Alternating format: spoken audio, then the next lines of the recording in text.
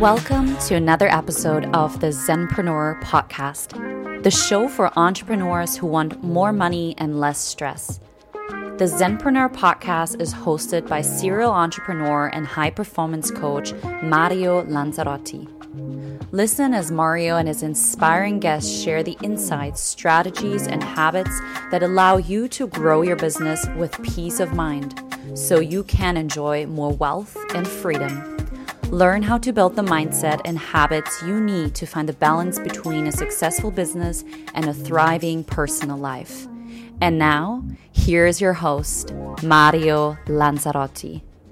Hello and welcome, my friends. This is Mario Lanzarotti. Welcome to the Zenpreneur podcast. Today, I have a very special guest. His name is Jesse van Breugel, or Jesse van Breugel, as the Americans like to say. Him and I, we just had a conversation about how American or English-speaking people usually have a hard time with our names.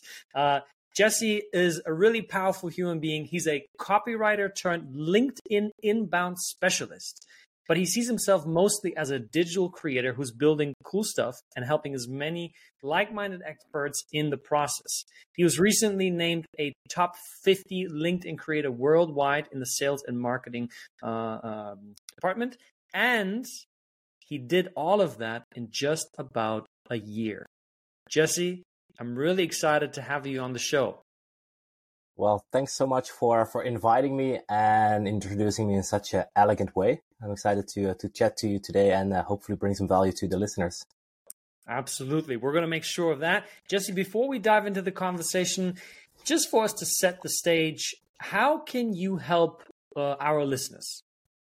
That's a great question. I would say mostly by telling my story, by sharing my story, how content specifically transformed my life and has been able to build a business that fully supports my lifestyle and helps me get closer to my dreams.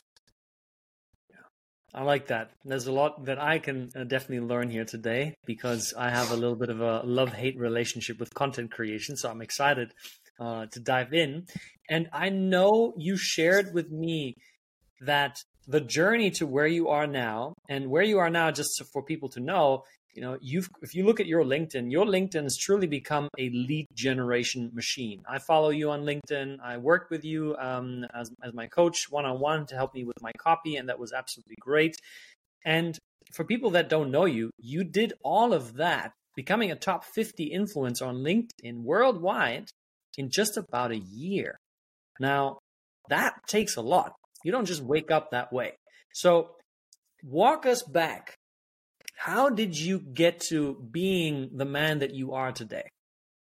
Yeah, and it's of course a story with ups and downs, definitely. I think every story has that. But in terms specifically on like the LinkedIn, the LinkedIn journey, is that it started actually as with me hating the platform for the longest. So I started my entrepreneurial journey as a writer on Medium, over 3 years back, because I already had this urge always for the creative part of expressing myself. And when I figured out, okay, I can build a brand from this, I can monetize this, I'm like, okay, I think that's my gateway into entrepreneurship. Tried Twitter first with creating products. And as you said, a little bit over a year ago, I got back to LinkedIn for the 7th time. And I was like, this time I want to make it work. So I set a really simple challenge for me, a 30-day posting challenge, because I understand that you only get, I would say, traction on a platform if you're consistent with your output. That's what I learned from my days on Medium and on Twitter. And within that 30 days, it's April last year, so April 2022, I had fun because I was like, LinkedIn is not as superficial or as cold as I thought it'd be. I definitely saw some change there. Met amazing people, content creators, and we just had, like I said, we had fun building our brands there. So through the process of creating and engaging and networking with these people, I was like, okay, I think there's actually something here. And yeah, fast forward 15 months, as you said as well, I've got named as a top 50 creator in the sales and marketing category. And I'm like, okay, yeah, now when I look back, I'm like, it all started with a simple challenge for myself in order to just get consistent there.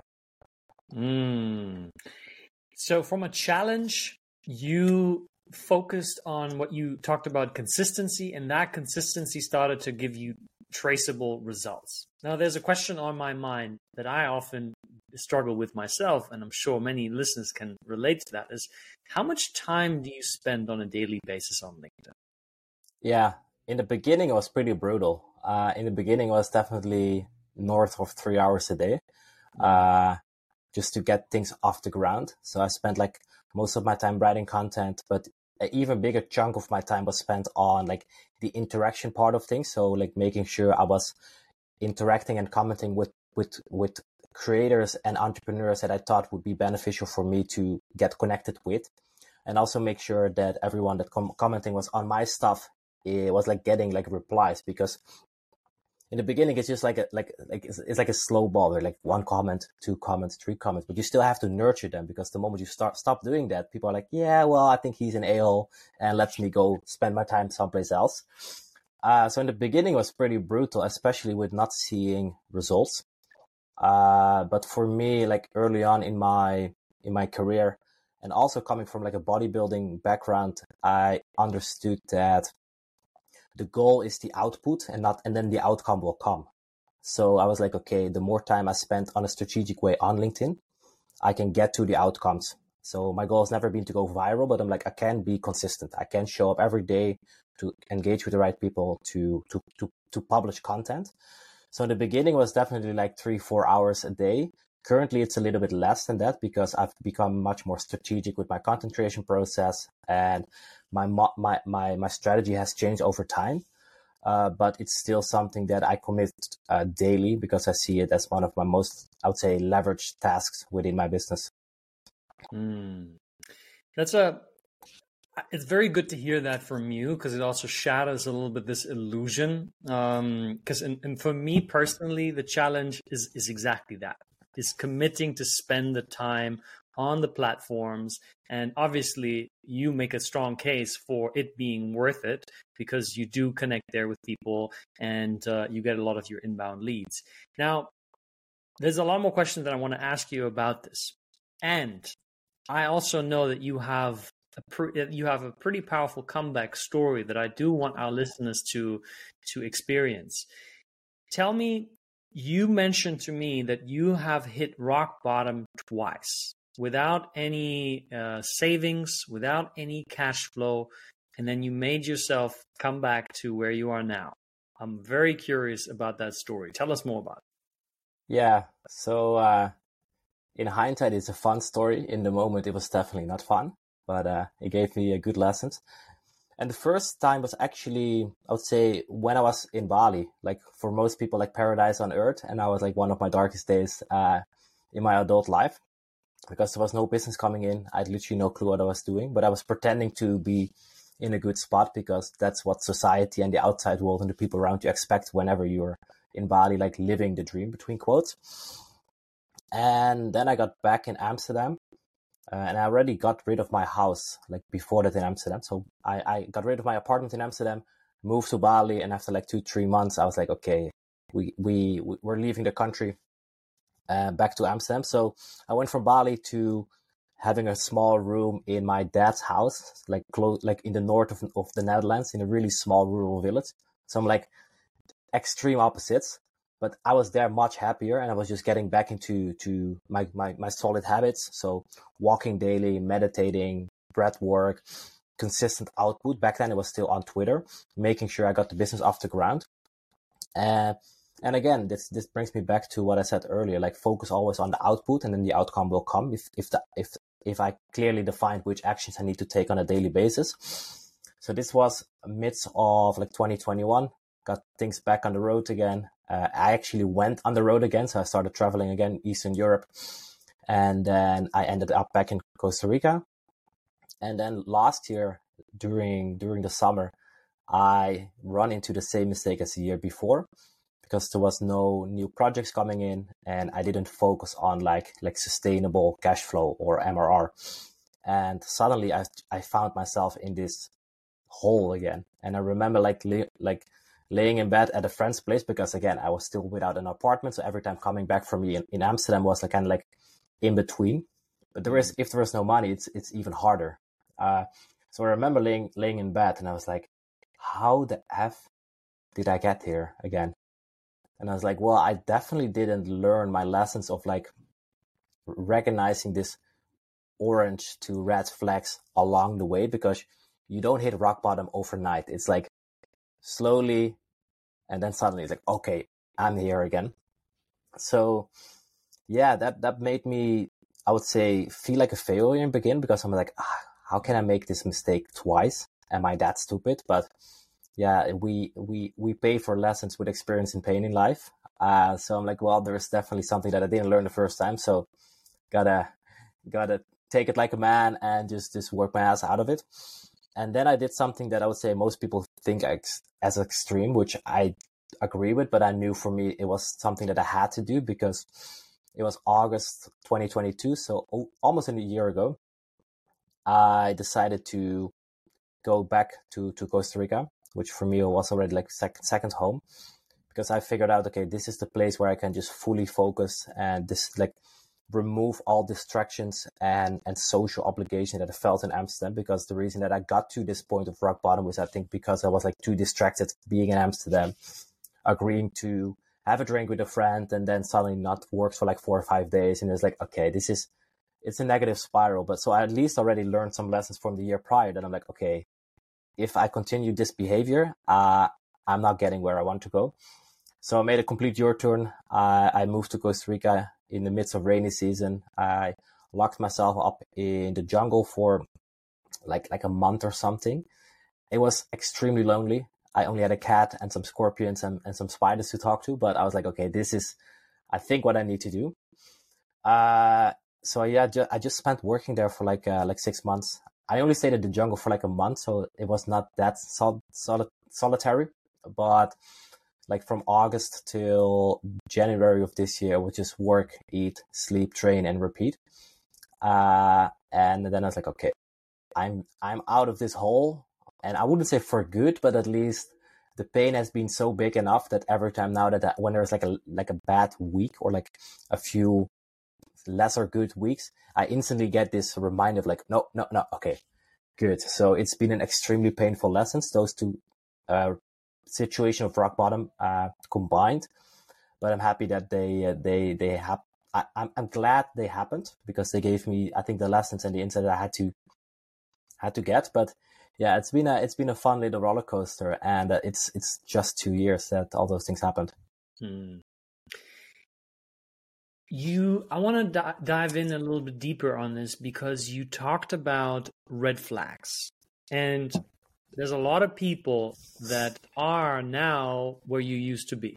And I would love for you to talk about the red flags that now you understand, now you know what they are, but back then you sort of ignored them, and those red flags continue to spiral you down deeper to that place called rock bottom. Yeah, that's a really good question, and I would say how I see it because it's still, I would say, a reality especially as a solopreneur. For example, with lead generation or closing new clients, like I understand that leads, or let's say inbound leads, are always a result from, let's say I get a lead today, it's a result of the work I've done like the past months. Because especially with us service providers, we sell high ticket services. It's not that someone sees our content and instantly decides to buy with us. It's like for some people it takes a week. For some people, they have to see our content for 6 months. So I really understand that like inbound lead flow is a lagging indicator, and it's a result of the work we did a few months back. So now month over month, if I see a decline in, for example, like opportunities or inbound leads, I can already I can look closer why that is. So for example, in April of this year, I decided to, so the first part of this year, I run a group coaching program, like a cohort.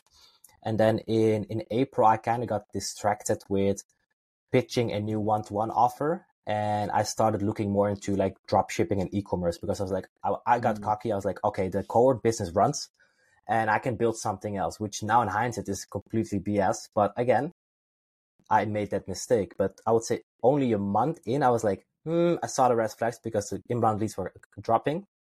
Okay, I need to pivot again. So my feedback cycle has become much shorter by having these rock bottom situations. Now I can just make a decision like, okay, I think this is not the right way. Okay, because your decision compass becomes stronger. But from, I would say that pivot in the whole of April led to a decrease in business in June. Because I'm like, now there is less business coming in because from April to May-ish, I got distracted. And as a result, my content got a bit diluted. And then I believe that your audience also get distracted, because if I speak about 3, 4, 5 offers or programs at the same time, my audience tunes out because everyone has a shorter attention span and you have to be really concrete and clear. So in terms of like this red flags, it's just like, to make it concrete, like I said, like lead flow is a lagging indicator, or perhaps like less. I wouldn't talk about like vanity metrics as in terms of like likes, impressions, like comments, as we're playing like the social game.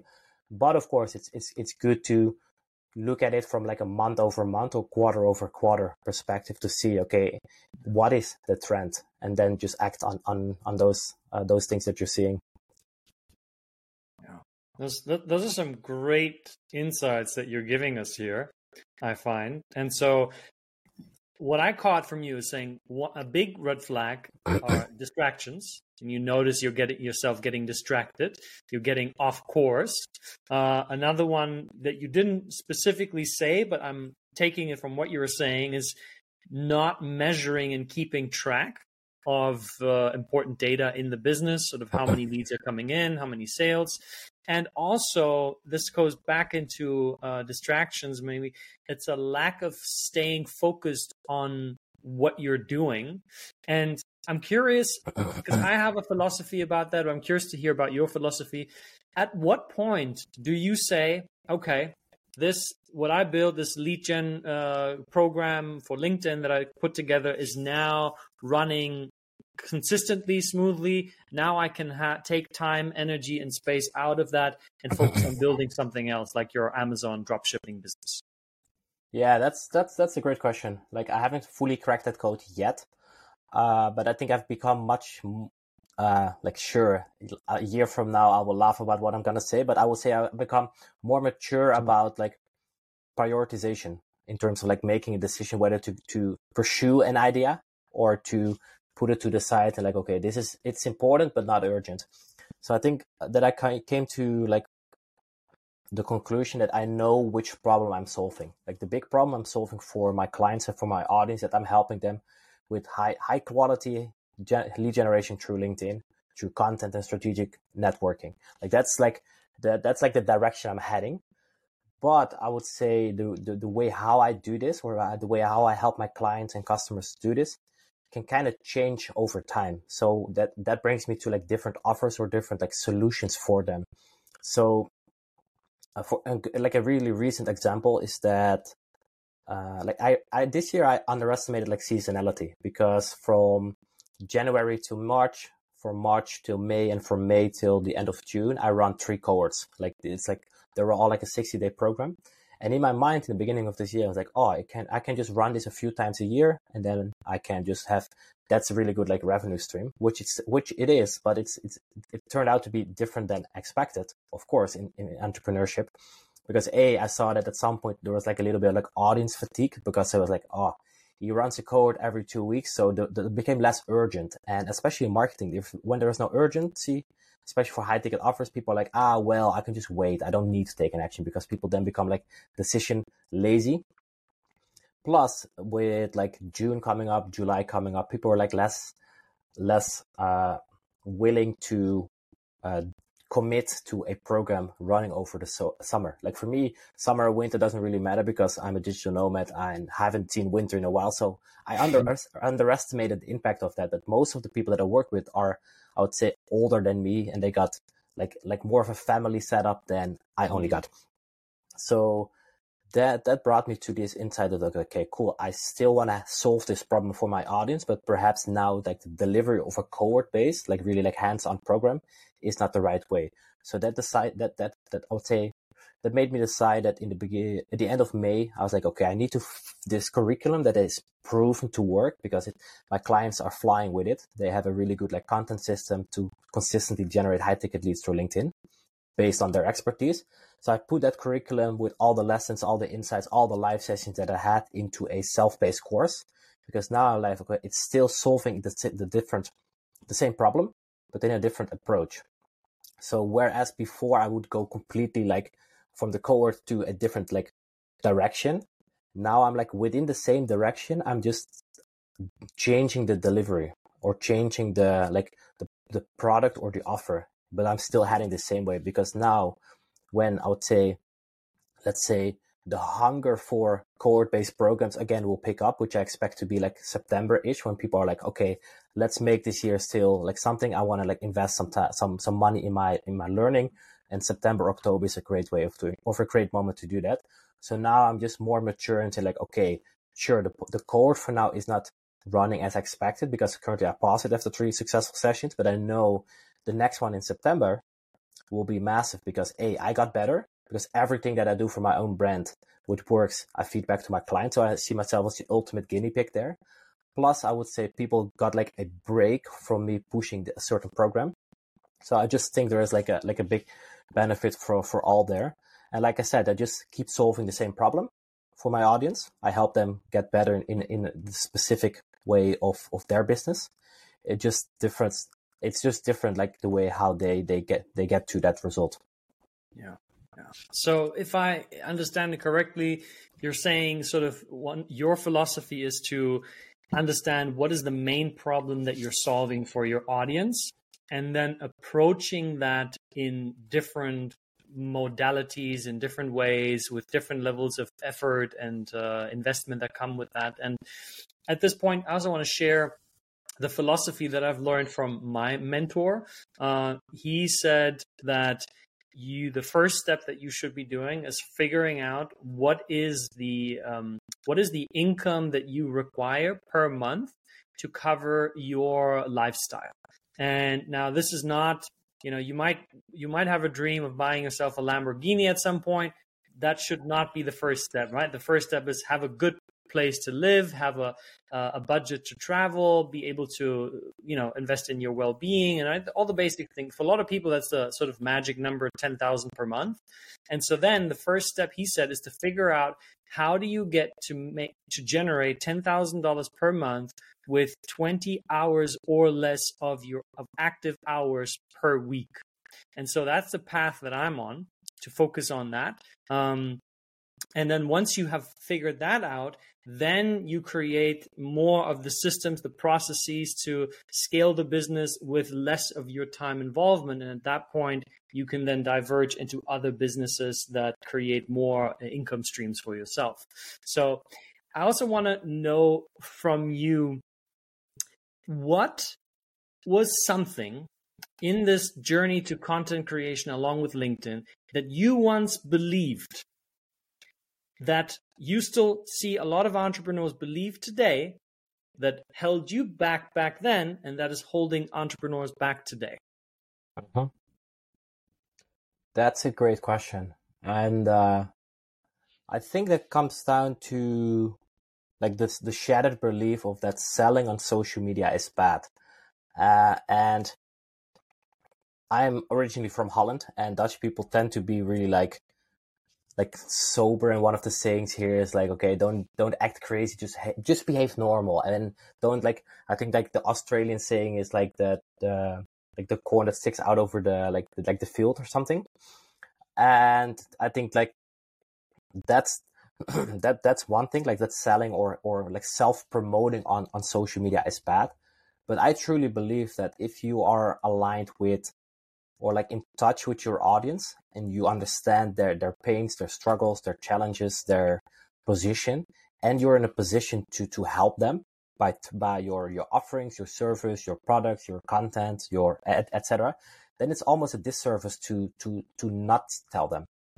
Like, sure, some of my content might be perceived as salesy or whatever, but I know I'm helping the right people with the message. So I think that's one of the the beliefs around content, and especially on LinkedIn as well, that I see changing, definitely.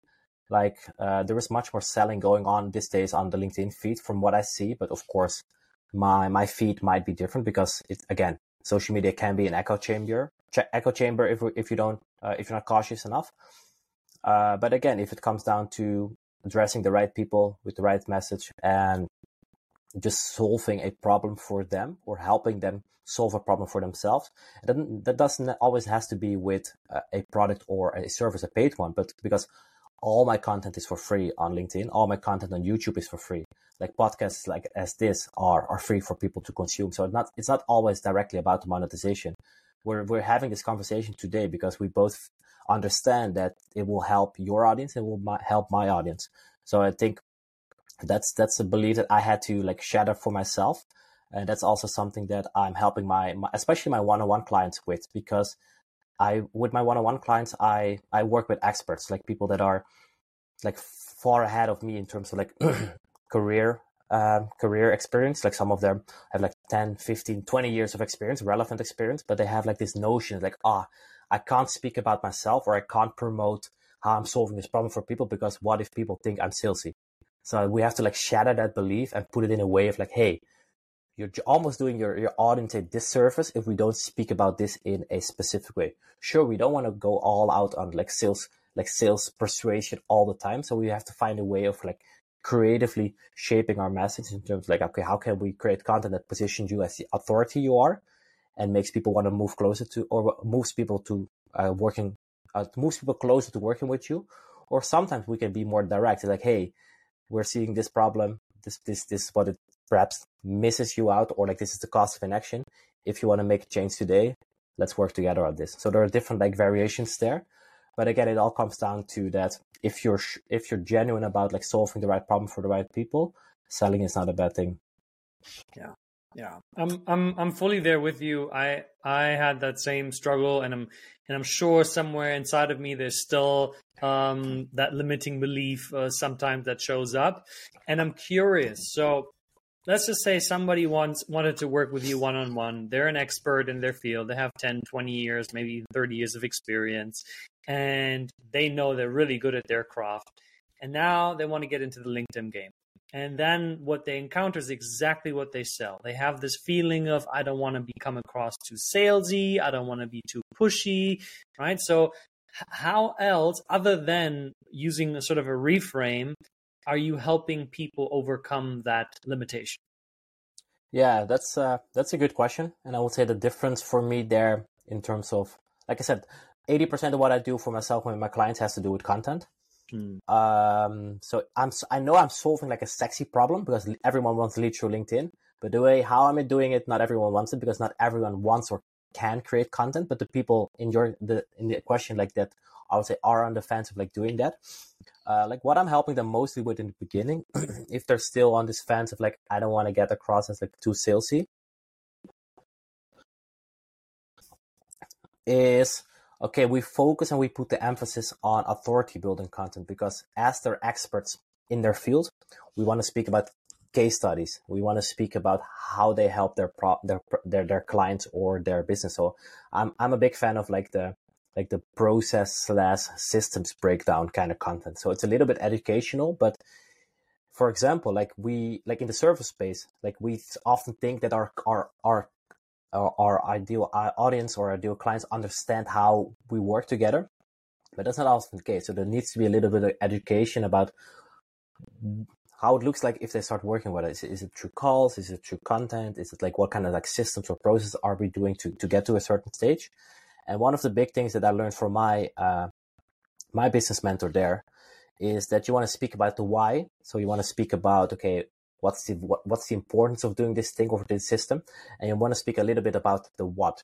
And then with this kind of content, when we want to leave out the how, because with the right people, they read it, it's like, okay, I understand why this is important, this specific system, and I understand what it kind of like entails, but I want to know more about the specific. And then we learn people on like a more like soft selling way of getting like into the DMs or to have them book a call.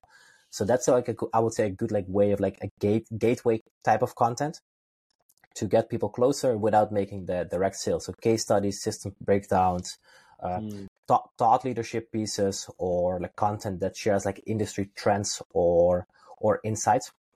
All these pieces of content that with my clients that I'm just helping them think, okay, what piece of content can we create that positions you as the expert you are to help your audience solve the problem they have, so they trust you more. So it's a little bit like on the thought leadership, authority, trustworthy kind of content.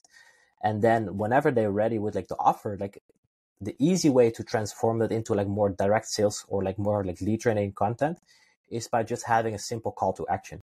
Because people often underestimate that they have to be like clear. Like if I want my audience to reach out for a specific offer, I can just have the post and just hope for the best, or I can be specific like, hey, if you're struggling with this content or this problem, you have XYZ assets in place, just send me a message or let's book a call because I would love to speak with you. Because we want to be specific and clear in there. But I would say that's a little bit out of the scope of your answer. So I would say that's how I would approach it. So those are great insights. I mean, I like what you said in terms of not stressing so much about the how, but focusing more on the why and the what, and letting results speak. Because, in the online world, I find it's become a lot more challenging to discern whether somebody is truly high quality service provider, or is just a really good marketer and putting together all of the numbers, the stats, the looks, the followers, and then you get that impression that they actually are good. So I like the way that you talk about that. And also you talk about making it really clear with your content and telling people exactly what it is that you want them to do. And so I'm wondering, you talk a lot about the process, about habits, and I have a question for you, and you can take some time thinking about this because it might not be coming right to you. I would love to know from you, if we look at somebody who is a solopreneur or a service provider, high ticket service provider, and they want to grow their LinkedIn or any other social media platform, what would you say is one daily, one weekly, one monthly, and one yearly habit that they should focus on? And that if they did that, it would already increase their chances of becoming a lot more successful quite much. Great question. The first one is, I would say, easy between quotes. Like the daily one would be definitely like publish a post, because I know that's the most daunting piece of the advice for most people. But like I said, like 80 or 90% of the heavy lifting we do through content with the people that I work with and for myself. So it will be foolish to not start with that one, because as you said, the people that in this example are experts. So content creation daily is key. A weekly habit would be to look over the data. Like LinkedIn has some really nice like native like statistics in there. You can see which post performs the best in terms of like impressions and engagement. And based on that, you can just figure out a little bit more about what your audience likes. Also, it would be good to track like weekly, just to see how many like inbound DMs you get based on your content. In the beginning, it will be 0, because I started with 0, you started with 0, everyone starts with 0. So I would say just start writing content. I would say it's a good way to also interact. I wouldn't say daily, but like a few times a week with people in your space or people that are a few steps ahead of you, or like industry leaders. So let's say you're an expert in like digital marketing. There are a few people that are like absolute A players, or like in the game for like 20, 30 years, and they're like the influencers. You kind of want to like look out for their content, like see what's happening there. You want to look for a few competitors, not to like just like not to necessarily like copy things, but just get inspired, because if they're like already on LinkedIn, it's good to see, okay, what's working for them or what's not working for them. The same way as like if like I started doing like little sidetrack, like I started doing like paid advertisement for some of my products just to test things out. I look at ads that work, because if they work, people spend money on them. So they only spend money on it if the ads work. And the same with content. Like if you look at people that are a few steps ahead of you in like the LinkedIn content creation game, I'm pretty sure they look at their stuff strategically and they stop doing the things that don't work and they do more of the things that do work. So I would say that's like a weekly task in terms of like look over your own stats and look over the stuff that's working for the people. A monthly task would be to just note down your, I would say, like some of like the stats. So like I said, we do look at outcome in terms of like follower growth, likes, engagement, not that much. It's like a nice to have because you still want to see a line that goes up and to the right. But I would say in the beginning, make the goal the number of posts you published, or the number of comments you have shared, or the number of like connections. The number of like conversations you had through your content. So the first month it could be that, okay, I posted not daily, but I posted like 14 times in a month. Well, then the goal for the next month is to post 15 times or 20 times. Just make the output the goal. And I would say if you do those things, then you don't have to worry that much about setting a yearly goal, because if you just stay consistent with it, then the yearly goal will be just keep doing the same things. Like something that I learned from like Alex Hormozi is that if you can't lose if you don't quit. So I know that if I just keep publishing content, I keep interacting with my audience, I keep putting out offers, I keep having conversations, etc., like success is inevitable.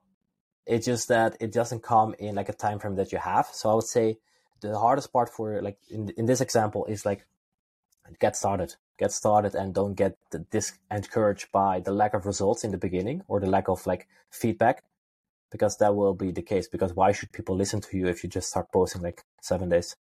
It's like the unsexy answer to a problem most people have. And it's true. The solution to most of our problems is usually extremely simple and quite obvious. And we're looking for ways to make it seem harder than it is, because that gives us an excuse to not do the simple things. Just like the conversation that we're having is also very revealing for me, because the thing that I consistently don't do is tracking. This is an area of growth for me. There's a month where I track, it looks great, then I go, it's okay, and I go back into intuitive. This is right, this feels good, this looks good. And I know, just like you said, if I was to track completely, consistently, for a whole year, my business would be at a very different place. So I'm going to take that on for me. And I want to get one more insight from you. What I mean by a yearly habit isn't necessarily only towards sort of like how you're showing up on LinkedIn, but also investing. For me, a habit is also, okay, every year I invest in a course with Jesse. Every year I invest in a 6 months, coaching program with somebody like myself, right? So what is a yearly habit? What is a thing that you do once a year? And it can also be, you going onto a retreat that has nothing to do with marketing per se, that you find is a game changer when it comes to marketing. Yeah, I think it definitely like aligns with what the examples you gave, like investing in people that are ahead of you and learning the skills that like, especially as a solopreneur, like our goal is to just keep getting better. And how do we get better? To acquire more skills. And we can be stubborn and think we can figure out everything ourselves, or we can indeed like pay for the shortcut and invest in like a coaching or a one-on-one, or like currently I like the access I got to my business mentor. Like it's a fast track to success because he has set his business up in a way that I see myself doing as well. So I'm like, why I would be foolish to not learn from this guy. So I would say that like I wouldn't necessarily look at it from a year perspective, but much more like a quarter perspective. Because for me, for some reason, I kind of struggle, or not struggle, but like a year feels like a long time, and then you often forget about how much impact you're gonna have. And I think for me, it's easier to focus on the day to day, like everything that I discussed before, and then have more 90-day goals, because that's something that's a time frame that I like working with, because I can see the end. but there is enough days, like 90 days in between, to get there, or to in between perhaps adjust a little bit. So for me now, okay, I knew that Q2 of this year was kind of like building with like the course, the products, the infrastructure, etc. Q3 would be more of like the service providing for my clients. And then Q4 probably be like, okay, I have done all these things right now. Okay, who should I invest in next to get there? So I think it's more of like a fluent way of looking at things. But I think especially as a solopreneur, like investing in those that are ahead of you is especially in like the digital marketing space that we're all in, is like it's so much competition. We have to stay ahead of our game. So then it almost becomes like survival to invest in those people. Yeah, I agree. And I think, the coaching is, and investing in mentors and guides is really, people say there are no shortcuts to success. It's bullshit. There definitely are. And the shortcuts are surrounding yourself and getting access to people that have done what you want to do. And instead of you investing 5 years into getting the answers, you invest 6 months into getting the answers.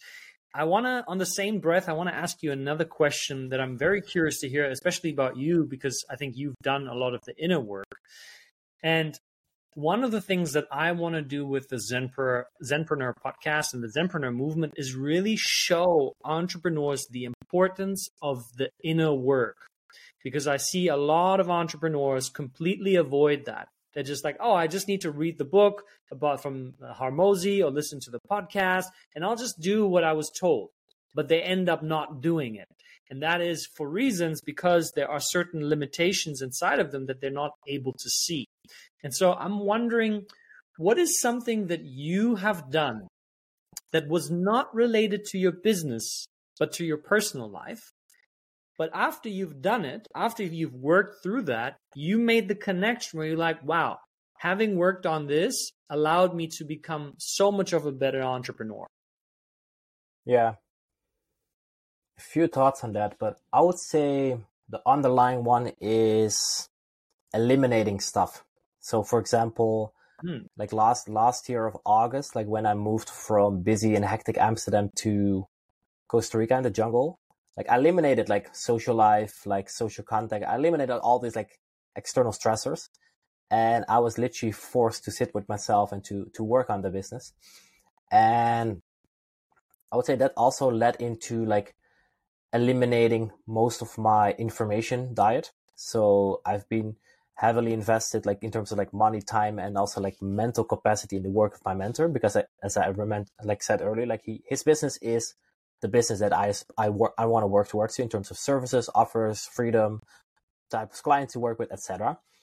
Secondly is like I just started consuming only like Alex Hormozi stuff because there was so much alignment for where I want to go. And I was like, sure, there's all these other people that put out great content as well, but for now it's not, it's important, but not urgent. So I had this in the beginning. I was like, okay, what do I need to get better at? Okay, I need to get better at marketing. That's why I hired my mentor. And I need to get better at product. And that's why I only look into the stuff of like Hormozi in that case.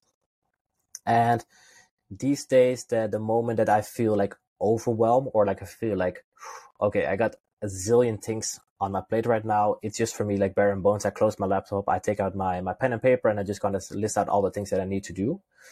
Plus, like that becomes just like a good like overview of myself.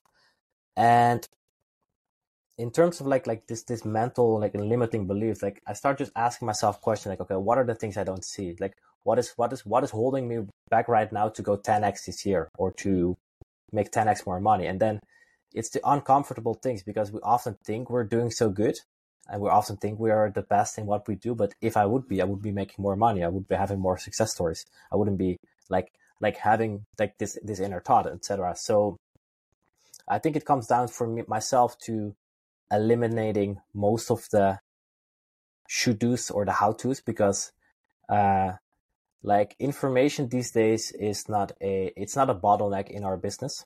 It's execution. And especially in like the season of entrepreneurship I'm currently in, it's execution first. Like, sure, I need information on a certain things, but like I said, the example what I gave with advertisement, what I'm currently doing, I'm running the ads, and there's like almost like a tuition fee you spend on ad spend. Like that's how you learn and how you get better. And if I get stuck at a certain point, I watch some videos, I look into the work of something specific, and I go back to the execution. And I think especially these days, people are getting caught up in like okay, I need to get more courses, more cohorts, more access, more books, more etc. And then again, you end up with overwhelm, because in business, everything is important, but not everything is urgent. So for me, it really comes down to, okay, what are the skills that I currently need to possess to get better in my business? What are the constraints in my current business model that are preventing me to get to the next level? Okay, let's cure these bottlenecks, cure these constraints, and then focus on the next problem. So that gives me a lot of like peace of mind there. Yeah, this is some great advice and very practical tips, and I really like the whole, when you're getting overwhelmed, when you're feeling overwhelmed with all of the things business related, take a step back, take out your journal and write down, what is it that I need to get done? What's the most vital sort of priorities? The way that I like to look at it is like as main priorities, right? My number one priority might be, okay, revenue creation, revenue growth. And then I break it down. What are the activities, the daily habits that lead to that? Right? And often gets me back to the conversation we had earlier about, okay, what do I do daily, right? For me, I feel the disconnect often was, and this is a great reminder, is like, okay, I created the content, boom, I put it out. Okay, bye. Next, create the content, put it out. But the most important key of creating content is the conversations that it leads to, right? The engagement in the comments and the DMs, because that then gets people on the call. So I like your approach to that. And I also want to ask you, especially you, because you're in the content world, and now we are seeing the emerging of AI in the mass market.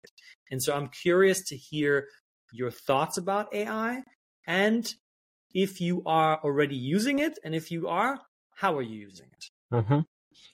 Yeah, I would say I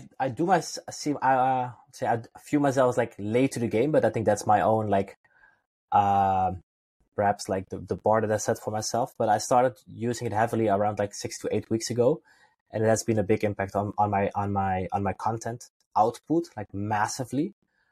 And it also helped me massively with like asking better questions, because we all got access to the same, in this case, let's take ChatGPT for an example. We all got access to the same engine, like ChatGPT 4.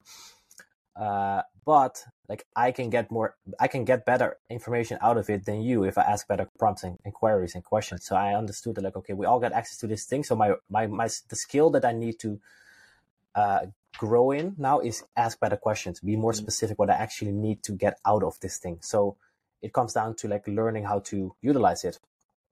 So with that being said, like the last, I think 4 to 6 weeks, I would say 99% of my LinkedIn content is heavily generated by AI, and no one sees it. Like I'm not like just like I would say cutting the lazy work, but I'm like, well, I can do the heavy lifting through AI with everything that I know. I can combine the two things because I know what works for my audience. I know the content that works for which I tried to, because I've been writing daily for 3 years. So that's like 1,000 days, like many articles, many tweets, many LinkedIn posts. So I got that habit, but now I'm combining that with like I'm outsourcing my thinking to AI, and I'm like, okay, I can combine the two things. So I massively increased my content output. But for my clients, I also use it in terms of like because I help my one-on-one clients with like content strategy, templates, like content frameworks, because they are the expert at what they do, but they often kind of lack like the tangible or like practical writing skill, because writing is an art. It's super hard. So now I'm like, okay, how can I create something that they can just work with to get their content? So there's like, I'm bridging the gap between, okay, I can do all the heavy lifting and frameworks myself, but now I understood like, okay, if I craft prompts like, okay, I need to have this with this context and like all kind of nuances, I get to an outcome. So as we speak, I'm building out all my protocols, because that allows me to scale my server side of the business while getting even better results for my clients, because we can be ignorant and like stubborn, like, oh, I know it myself and it's cheating to not use AI. I was kind of like in that camp before, but now I'm like, well, I can combine the two. I can use the insights and the relevant and specific insights I have with proven practices. Because why does certain copywriting work? Because it acts on human psychology. Well, I can either read a book about human psychology, or I can, for example, use ChatGPT, like, hey, write me a post using the hero journey framework, or use like the framework from this, and this, apply this kind of part to it. Boom. And that's why we add leverage in our business. And I know the podcast is about like mindful entrepreneurship.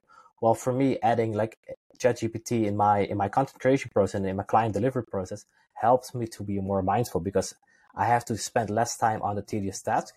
Plus, I'm getting my clients better results. So less stress because they're performing better. Their best business grew. So it's like a win-win-win. But I would say the skill here, again, comes down to like learning the skill, is to go through the frustration to getting to the output using, for example, ChatGPT. So I would say, again, I have a U-turn there, and now I see it like an essential element in my business. But I don't build my business around it, because I understand it's like it's an edge that can fall away at any time, because you're relying on a tool or software. Plus, we all got access to this thing. So everyone can make templates. It's just, okay, how can you ask the right thing? But at some point, like this perhaps that knowledge becomes more commoditized. Yeah. Great answer. Really love it. And I was secretively hoping for your answer to be that way. Little backstory. I felt exactly the way you felt in terms of this whole, it's cheating, and it's sort of like, like pretending that that's me, but it's not really me. And then I had a conversation with myself where I'm like, okay, Mario, what's the real goal here with your content creation? What are you trying to achieve? And then I said, okay, what I want to achieve with that is I want to get more people into my coaching. Why? Because when they come into my coaching, I can help them transform their lives in radical ways. What I do is truly transformational. I know the value of it. So I will do anything in the most ethical way I can to get as many people into these services, because that's my duty. So then I was like, okay, well then I'm just going to get over my ego and tell, that's not really truly me. And I'm going to get down to it. And I have been working extensively with ChatGPT 4. I got the paid version, and it's phenomenal. And you know what happened? You actually responded to one of my newsletters, and you said, great newsletter, really good, something along the lines of that. And I was like, yes, if he says that, that shows I'm on the right path, because I am using ChatGPT, just like you said, to 10x my content output. The other day, on half a Monday, I produced content for the next 2 weeks. And that's with videos and all that stuff. And I'm like, this is truly extraordinary. So I definitely will go deeper into AI, into using that, not to take away from my own intuitive creativity and from my uniqueness, and just get a lot better with that. And I'm wondering, do you see, like when you say better questions, right? What is a good way for somebody to ask better questions? Oh, I would say that's a podcast question. That's one question for like a whole podcast in itself. But it comes down to like specificity. Let's take two like really like extreme opposite examples. Is that if I would go to ChatGPT right now and I ask it like, hey, write me a LinkedIn post, I get something absolutely shitty. I get something like, once upon a time, there was someone who did, and like with hashtags and emojis, and like you literally, because people have a really good bullshit factor. They will call it, they will see it and like, yeah, AI. So it only hurts your credibility and trustworthiness. But like the prompts that I'm using are like a page long. I'm just priming the AI. I'm like, hey, you are this. We're working towards this. This is the audience. This, like all kinds of information to just put in there as much as possible. And then I'm really specific. I'm like, okay, I need a post that does this, but not this. Do this, but not this. Like I see it as like currently I'm teaching my girlfriend how to use it, and it's massive because he went from like, I don't know how to do this. This is amazing in like 2 days. So it's really fun for me to be that teacher. And I told her, it's like, hey, treat it as the most ambitious and eager intern you have, with all the knowledge, but you have to be extremely concise and clear to what you need from it. Because if I tell you like, hey, write an essay, you get an essay of like 90 pages and you're like, oh, I only needed one page with like a summary and like the synopsis. Well, just tell it. Like everything, all the questions, like I keep continuously like improve my prompts, because let's say I have a good prompt, I put it in and the outcome is different than what I thought or expected. I feed it back into the first prompt. Let's say I have this really huge prompt and I put it in and I get an outcome and it's too salesy. Well, next time I put in, don't make it too salesy. If the outcome is like with like emojis, next time I feed it in with like, hey, no emojis. So it's a constant like iterative process. I'm having like a gazillion Google Docs with like prompts that are working, prompts that are not working, prompts. This prompt got this output was not good. So I feed that back into the prompt. Understanding that I can run a prompt today, I can run a prompt next week, and the outcome might be slightly different because it's still like the GPT-4 is constantly in development, etc. But every time I run through this process, my thinking gets sharper. Like every time I look at the prompt, I'm like, okay, does this exclude all the things that I don't want to have? Does this have all the information that I have in my head? Again, it forces me to extract more information and to be really concrete, like especially with like, let's say something like vague as our ideal client profile. Everyone has a good understanding, like let's say service provider, they have a good understanding of the ICP, but how good of an understanding do you have until you start to write it out?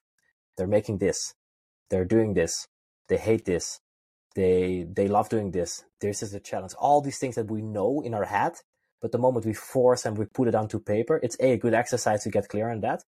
Plus, we're getting to output. You're like, interesting. Perhaps 90% of what you get out is shittier, but we only need a $1 million idea, and then we can iterate on that.